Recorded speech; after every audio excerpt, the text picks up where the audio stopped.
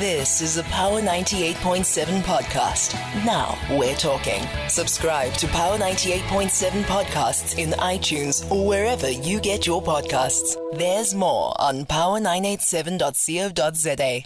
1922 on Power Business. Move on now to our next conversation with Business Development Director at FNB, Michelle Garati. We're having a conversation about building your business as if you plan on selling it. I think it's a perspective that many entrepreneurs may not quite enjoy. It may feel like a shaking of what they believe about their business, and that's that their business is their baby. But of course, I think this might also really assist with governance issues and always making sure that you're investor ready. Michelle, good evening to you. Thank you so much for your time. Evening. Thanks very much for hosting me. Thank you for chatting to us, Michelle. Let's really speak about, entrepreneurs and, building their businesses as if there is an intention to sell at a later stage. What does that look like? So I first of all would like to endorse the previous speaker around positivity. It is a very lonely journey. What I would suggest is that you, as an entrepreneur, need to start seeing a separation between yourself and that of the business, because otherwise emotions can tend to get in the way and cloud some of the decisions that you might make. And I'm certainly not for a minute diminishing the passion that you need for running your business, but you need to look at setting it up as a separate legal entity as much as possible. I know that often the entrepreneurship journey starts as a sole proprietor, but I would recommend that when the financial means are there, that you look at registering a company, and certainly to look at keeping the business and the personal financial transactions separate so that you can start accounting and recognizing and have other parties recognize the success that you are achieving financially in the business. What we actually see, Michelle, is scholars all around the world have gone on to really research something called the founder's curse. And I think that certainly plays, its way in for entrepreneurs, especially because the business does feel so personal. Help us understand how this could be a deterrent to the growth and the success of a business.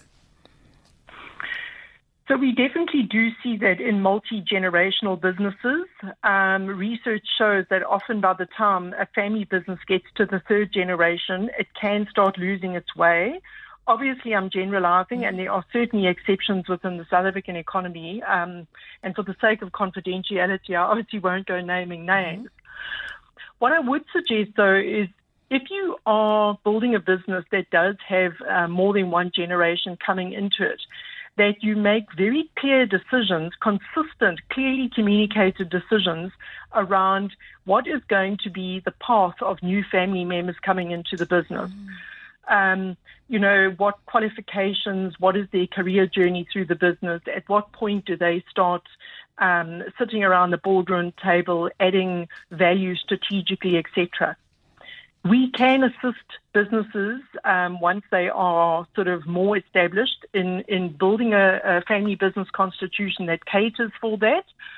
But I think that is probably a bit further down the line from your sort of startup scenario.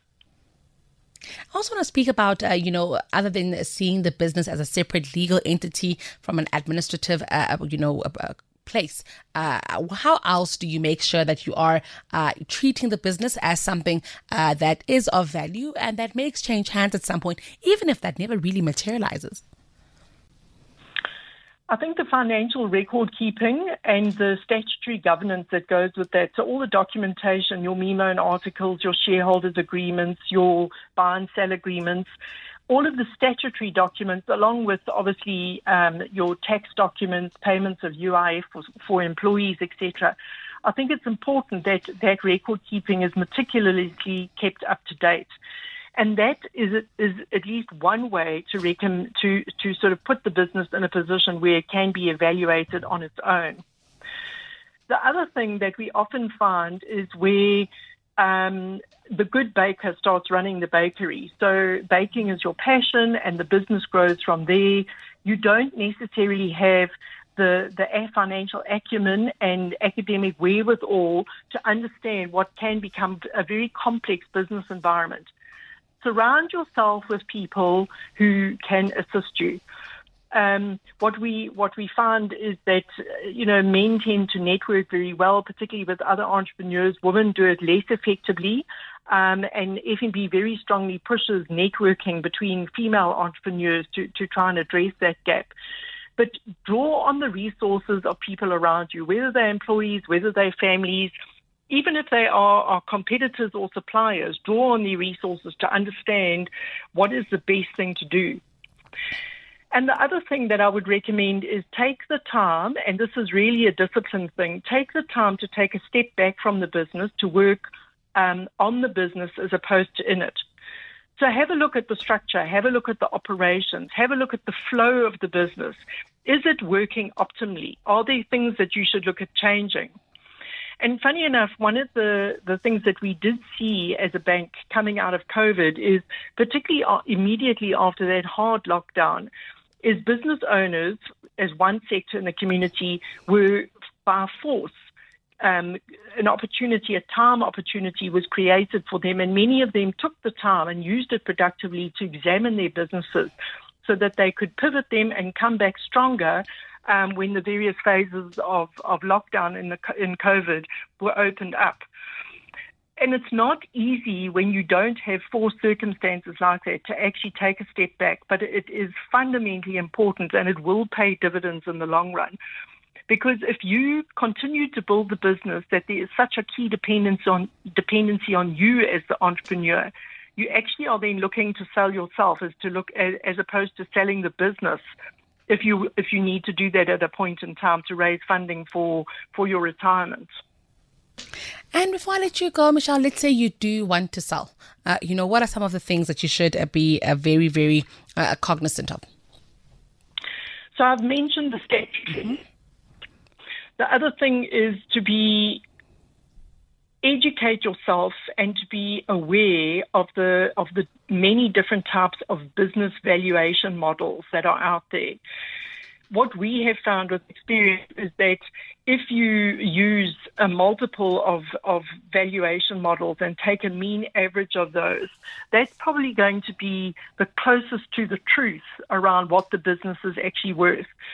I think if you liken it to somebody wanting to sell the family home, there's emotional attachment to that property. There's a lot of memories created there, and we tend to inflate that emotional value as opposed to being more clinical around what the property, or in this case, the business, is actually worth.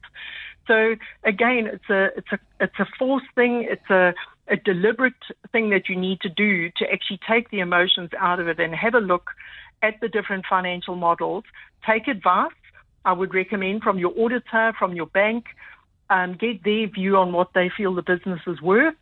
And then obviously there are going to be specifics like goodwill, intellectual property that might vest in the business that are going to have positive or sometimes negative impact on the valuation of the business. So it's not a straightforward answer. It's a very multifaceted, dynamic sort of situation to ascertain the value. Michelle, it's been a pleasure hearing from you, and thank you so much for this. I think certainly hoping that our entrepreneurs who are listening do get a bit of a shaking. I think all the possibilities need to be considered as this world changes, and of course as entrepreneurs could certainly hand their businesses over to a buyer at some point. Thank you for your time. Pleasure. Fantastic. That was Michelle Garati. She is Business Development Director at FNB. You've been listening to a Power 98.7 podcast. For more podcasts, visit power987.co.za or subscribe wherever you get your podcasts.